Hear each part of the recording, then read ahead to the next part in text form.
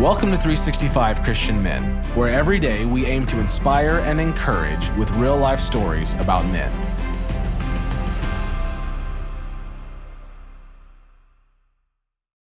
December 4th, A.W. Tozer. The main thing about Tozer was that he was obsessed with the holiness and the goodness and the glory of God, and he wanted everyone else to know just how awesome God is. Although Tozer was self-taught, he wrote more than 40 books. 2 of them are Christian classics. Although he never attended seminary, he pastored for 44 years. He lived a simple, non-materialistic life, and he never owned a car. He had 6 sons and a daughter. He believed the church was headed the wrong way and in danger of compromising with the world, and he was never shy about this belief. In fact, he spoke up every chance he got. For 13 years, Tozer was also a magazine editor. In his first editorial, he wrote, "It will cost something to walk slow in the parade of the ages, while excited men of time rush about, confusing motion with progress. But it will pay in the long run, and the true Christian is not much interested in anything short of that." Find the courage to speak. God will bring the power to change.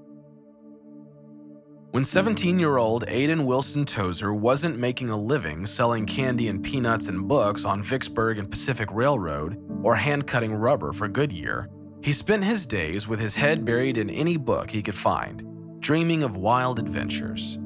Although he regularly attended church with his family, he was unaware of his need for salvation. That is, until a neighbor dared to ask him what no one had ever asked him before.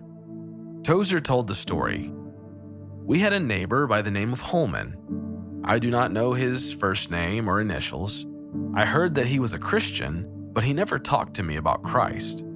Then one day, I was walking up the street with this friendly neighbor. Suddenly, he put his hand on my shoulder. 'You know,' he said, 'I've been wondering if you are a Christian, if you are converted. I just wanted the chance to talk it over with you.' Tozer replied politely, 'No, Mr. Holman, I am not converted, but I thank you for saying this to me. I am going to give it some serious thought.' Tozer then bid Mr. Holman goodbye and went about his business, outwardly unchanged by the conversation. A few days later, when walking home from work, Tozer was shocked to see a German man shouting on a street corner in a thick, almost incomprehensible accent. Being curious, Tozer ambled over to listen carefully. This strange man was a street preacher, and what he said next hit Tozer harder than a hammer to the chest. "If you don't know how to be saved, just call on God, saying, 'God, be merciful to me, a sinner,' and God will hear you." For the first time in his life, a preacher's words burned on Tozer's heart. And not only that, they troubled him.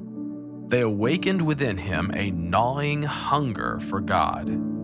He went straight to the attic, and after much anguish of heart, he surrendered his life to God.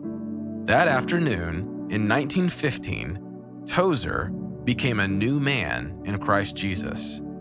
He became a man whose pursuit of God would never end.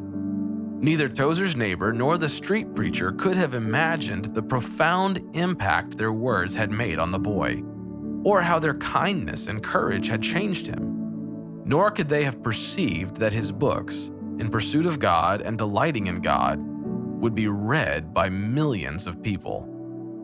The Word of God speaks to the power of the tongue in Proverbs 18:21, which says, "Death and life are in the power of the tongue." Is there someone in your life who needs to hear the life-changing news of Jesus? Take a minute today to ask the Lord for courage to share with them. Your words may change them forever. Find the courage to speak. God will bring the power to change.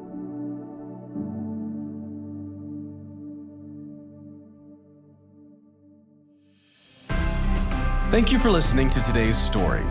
Every day of the year, our hope is to inspire you with real-life stories of faithful men who have gone before us. Hebrews 12:1 says, "Therefore, since we are surrounded by so great a cloud of witnesses, let us lay aside every weight and the sin that so easily ensnares us. Let us run with endurance the race that is set before us." Join us tomorrow for another story at 365christianmen.com.